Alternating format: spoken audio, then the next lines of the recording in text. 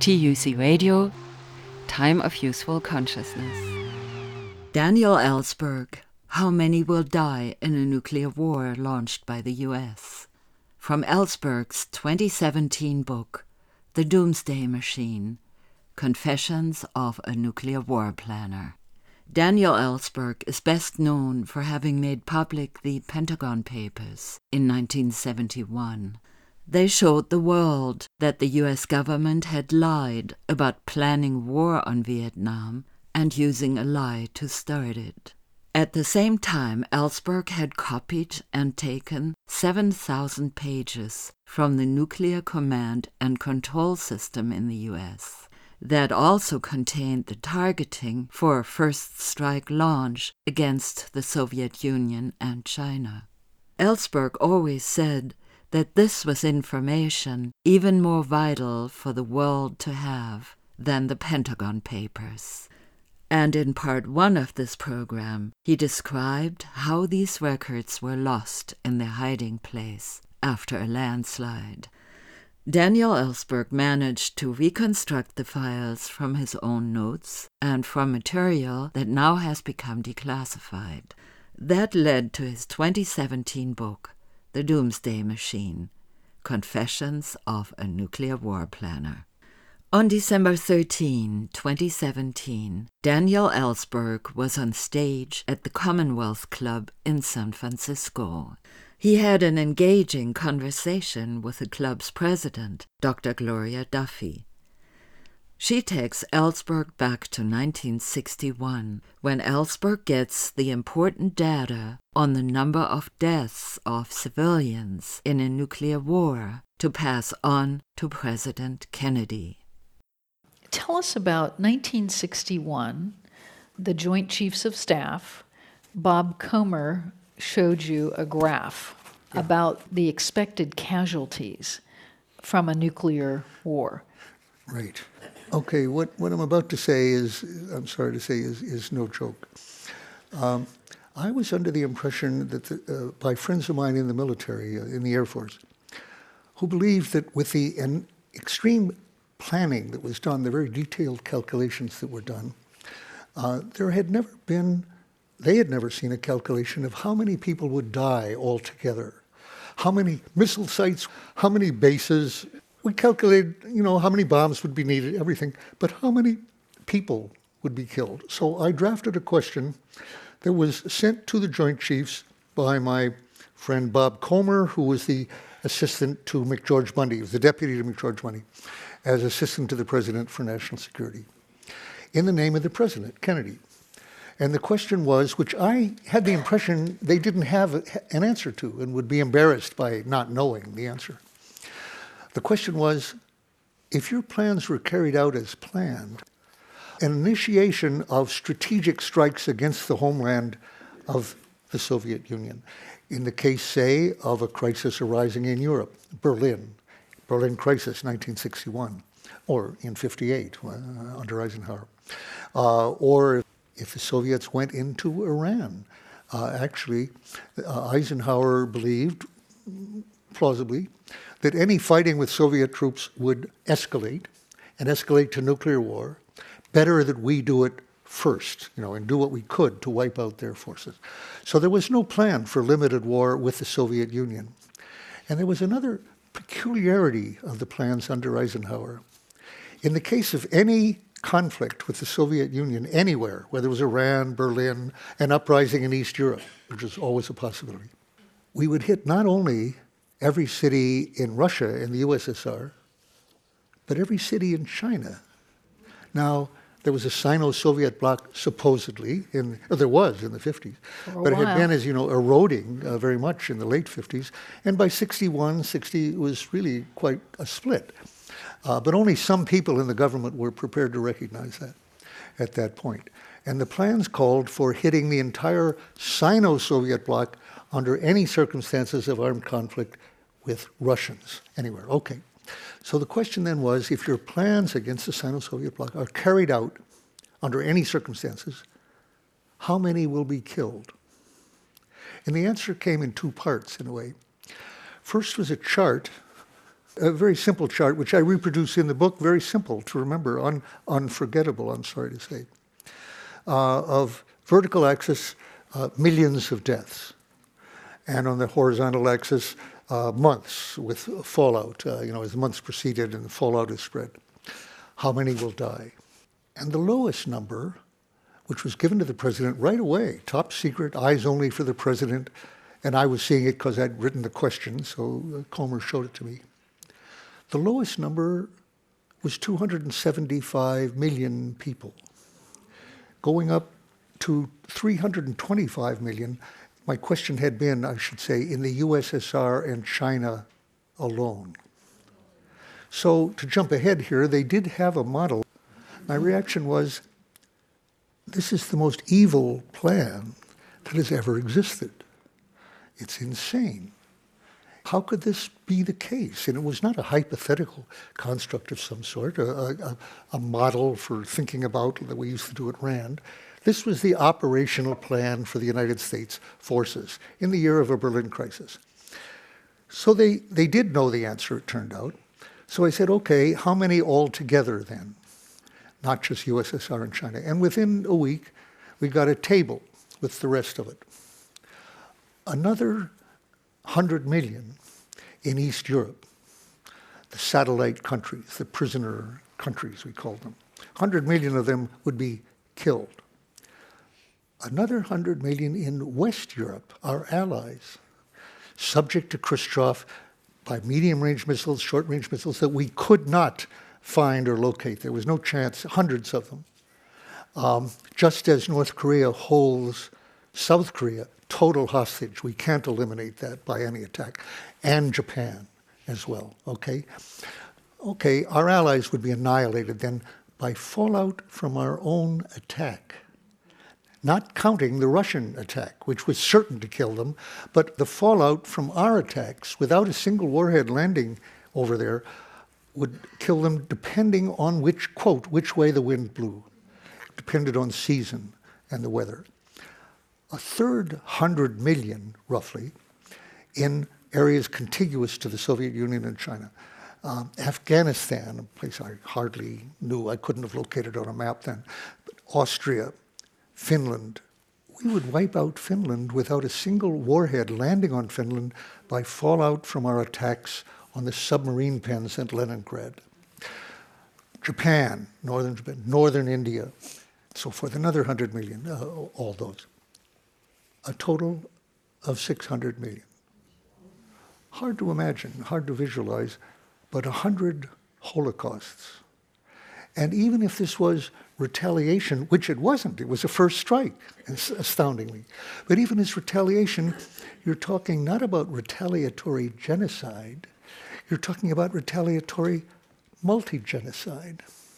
And although at that time, the Russians were believed to have hundreds of missiles, more than we could find, oddly, the Joint Chiefs that summer told Kennedy that if we had to go first over Berlin, they thought they could tell him that at most there would be 10 million deaths in the United States only.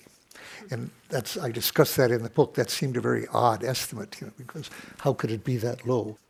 And the human species has never seen violence that big, that fast, ever. It would be more violence in a day or a week than in human history. It's mad, it's crazy that the world is standing by passively and allowing this to be risked and gambled and asked, will he or won't he? We're all watching to see, what will happen when a disaster is being prepared. And that's what I was looking at in 61 that you talk about, but on a scale of 1,000 times greater, 1,000 times greater. We're talking of billions of people, not millions. And that has been true ever since when it comes to war with Russia or the Ukraine.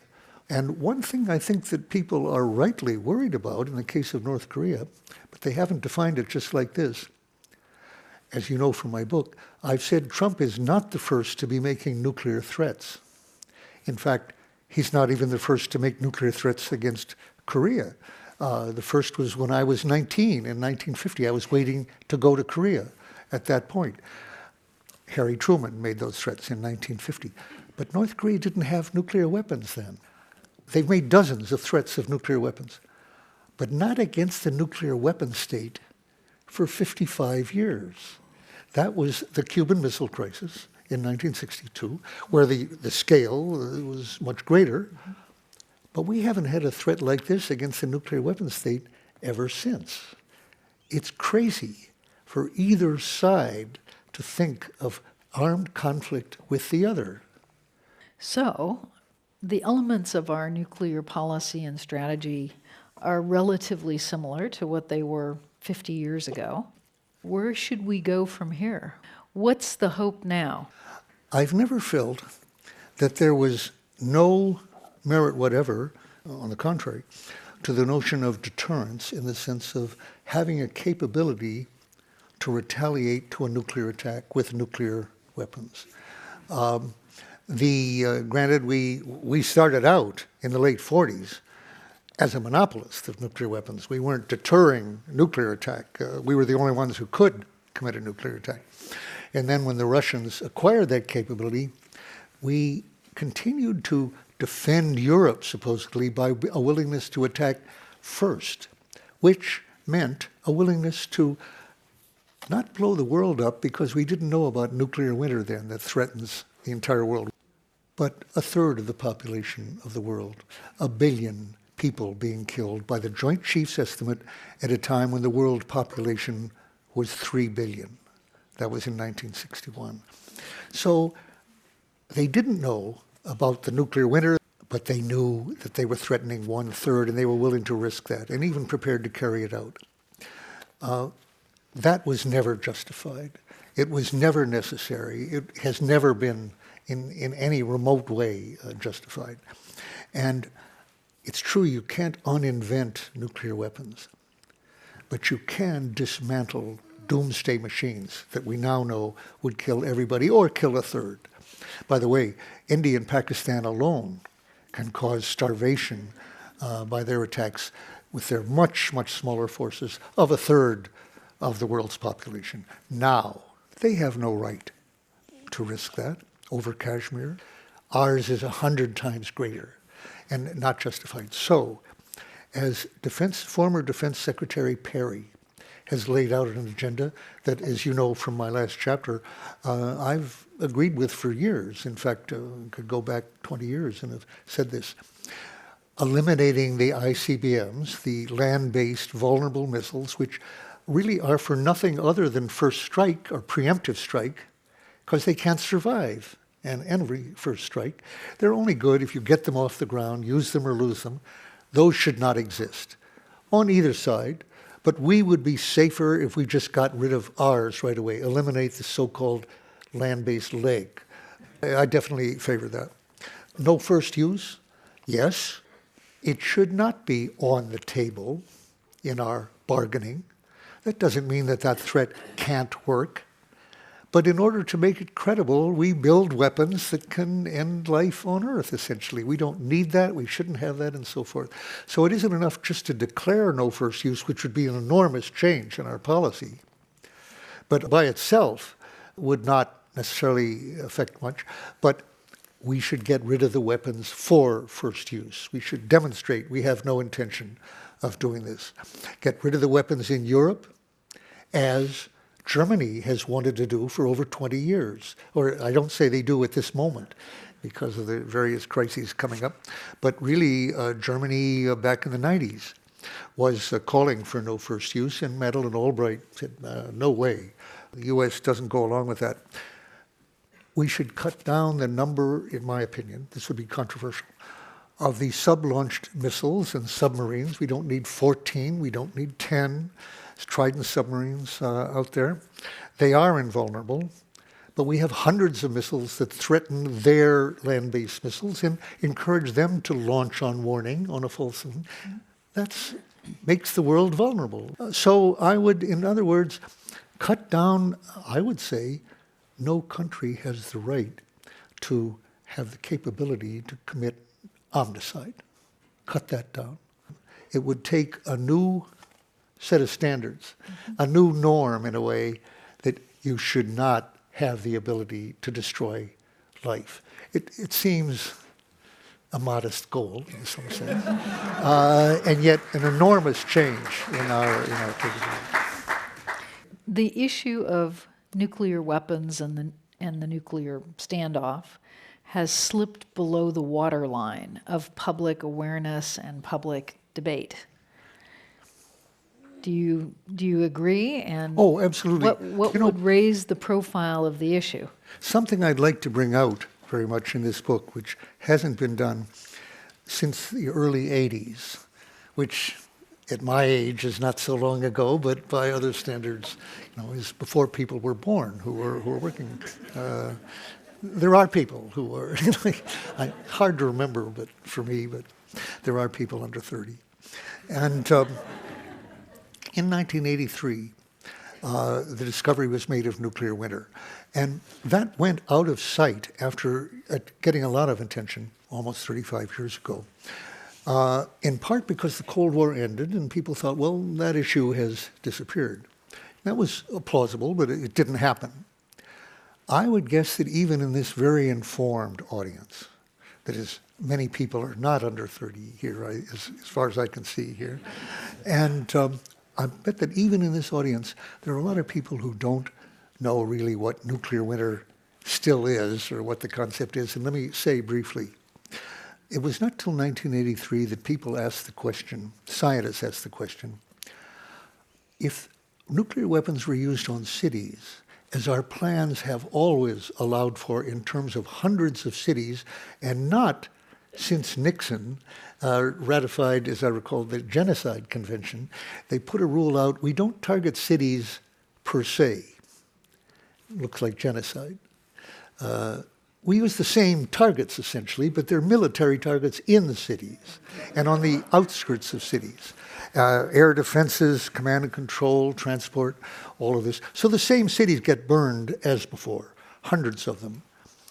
What is the effect on the smoke from those burning cities? Well, a nuclear weapon, even a small one, like the Hiroshima, and that's the kind that we used, or Nagasaki, as the trigger for H-bombs, for thermonuclear weapons, the detonator of these weapons. It's all that India and Pakistan have now, or it's all that North Korea has now. But using just those weapons on cities, as in Hiroshima, creates a special kind of fire called a firestorm. And we tried to create that a great deal in our incendiary attacks in World War II, but only succeeded 3 times. Hamburg, Dresden, and Tokyo. And the effect of this is that with a very widespread fire created simultaneously, it's not easy to create without using nuclear weapons, an updraft occurs, a very strong updraft, which creates something of a vacuum in that area and brings in winds from the surrounding areas, cold winds, that feed the fire to a great intensity to the temperatures like 1,500 degrees Fahrenheit or 1,200 degrees Fahrenheit, at which asphalt burns. This is without using nuclear weapons now. In Tokyo, asphalt burns. All the people in the shelters are asphyxiated from lack of oxygen. Canals to which people fled in Tokyo on the night of March 9th and 10th, 1945. Families fled to the canals, but the canals were boiling, and they boiled to death by tens of thousands. 80 to 120,000 people were killed in one night in Tokyo, the greatest act of civilian killing in the history of humanity. And that was under General Curtis LeMay, later head of the Strategic Air Command. And he found that Hiroshima was a way of doing that every time, on every city. He was succeeded as head of SAC by Thomas Power, who, by the way, I interviewed for the Kennedy Oral History the day Power retired. I actually interviewed Power in a top secret interview. But he had led the attack on Tokyo. And the norm that they followed secretly was, this is how you fight a war and this is how you win a war. You kill civilians, as many as possible, and the other guy quits. That's what they learned rightly or wrongly. So with nuclear weapons in their hands, that's the planning they did. Okay, what was discovered in 83 was that if you made hundreds or 1,000 Hiroshimas, which we were planning to do, and could do as early as 1950 or 52. We were planning it, 1,000. That was under Truman. And this was with fission weapons, atomic A-bombs. The fires from that would loft 100 million tons of smoke and black soot into the stratosphere. In ordinary fires, the smoke stays in the troposphere and rains out eventually. In the stratosphere, it doesn't get rained out. And it goes around the Earth. It's further warmed by the sun, goes even further, and it stays there for more than a decade, we've found. Eliminating 70% absorbing of the sunlight, enough to lower temperatures in the summer or spring, freeze rivers, but above all, kill harvests. Kill harvests, totally. All around the world, southern hemisphere as well, without a single warhead landing down there. So whereas in 61, the Joint Chiefs were already saying our attacks will annihilate Eurasia, but the southern hemisphere will have left. We have half the globe. That would not be the case. They were wrong. It would be everybody because everyone would starve. We would last longer than most because we have the food reserves here. But the total food reserves in the world are about 60 days, largely here and in a few other places. We would starve within a year, the others sooner. So we're talking now about, I said earlier, omnicide, not total extinction. Carl Sagan in 1983 got widely criticized later for having said, this might be total extinction. Unlikely. Maybe 1% of the people would survive. That's 70 million people now. In Australia, in the oceans, eating mollusks and fish and so forth. But 99% would go. And that has been true since 1952. Truman left Eisenhower about 1,000 fission warheads in the arsenal. When Eisenhower left 8 years later to Kennedy, there were 23,000 nuclear weapons in the arsenal, of which, as I said, 1,000 would cause nuclear winter. We didn't know that. But 23,000 thermonuclear, that later got up to something like 37,000 in the US arsenal, and about 40,000 in the Soviet arsenal. They had more tactical weapons.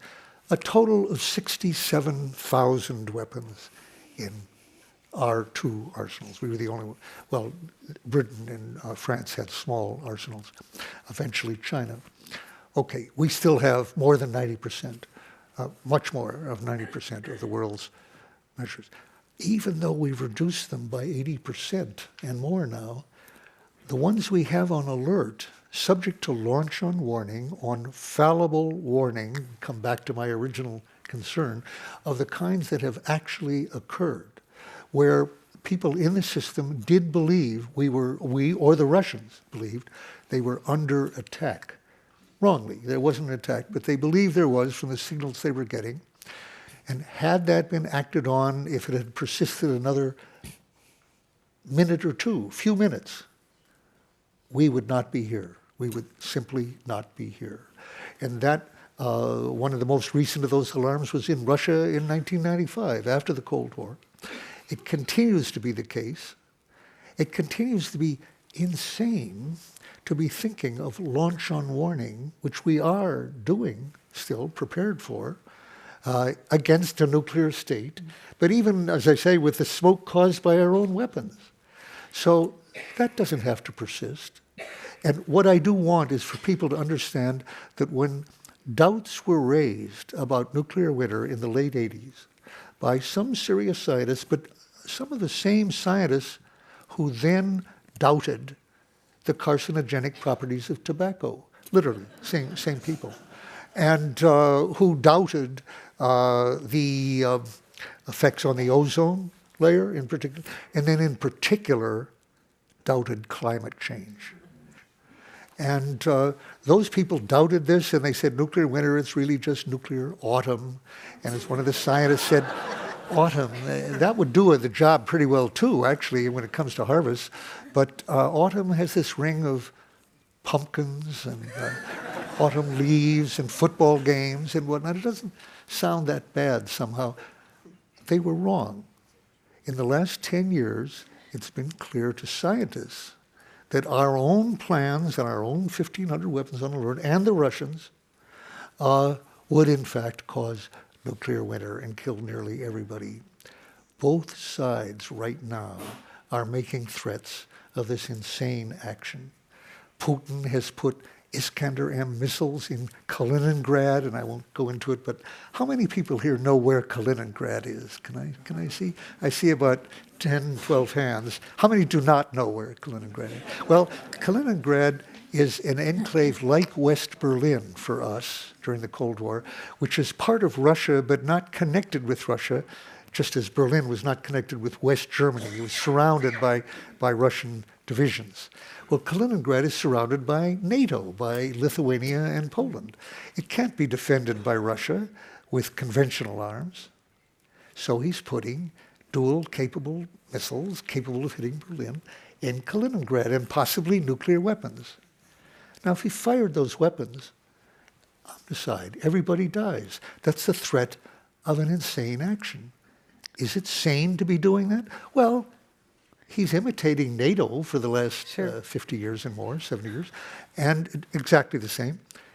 And we've put the Baltics into NATO with our threat of first use of nuclear weapons. So what I'm trying to bring out to people is this system is not just wasteful or unnecessary or anachronistic, which it is in all those cases. It's insane and immoral. If morality is a word that's used by everybody rather promiscuously, and it's lost its meaning largely. But what Lincoln said was, and that's what caused secession, if slavery is not wrong, then nothing is wrong. Well, I would say, if the possession of this system is not wrong, then nothing is wrong. Morality has no real meaning.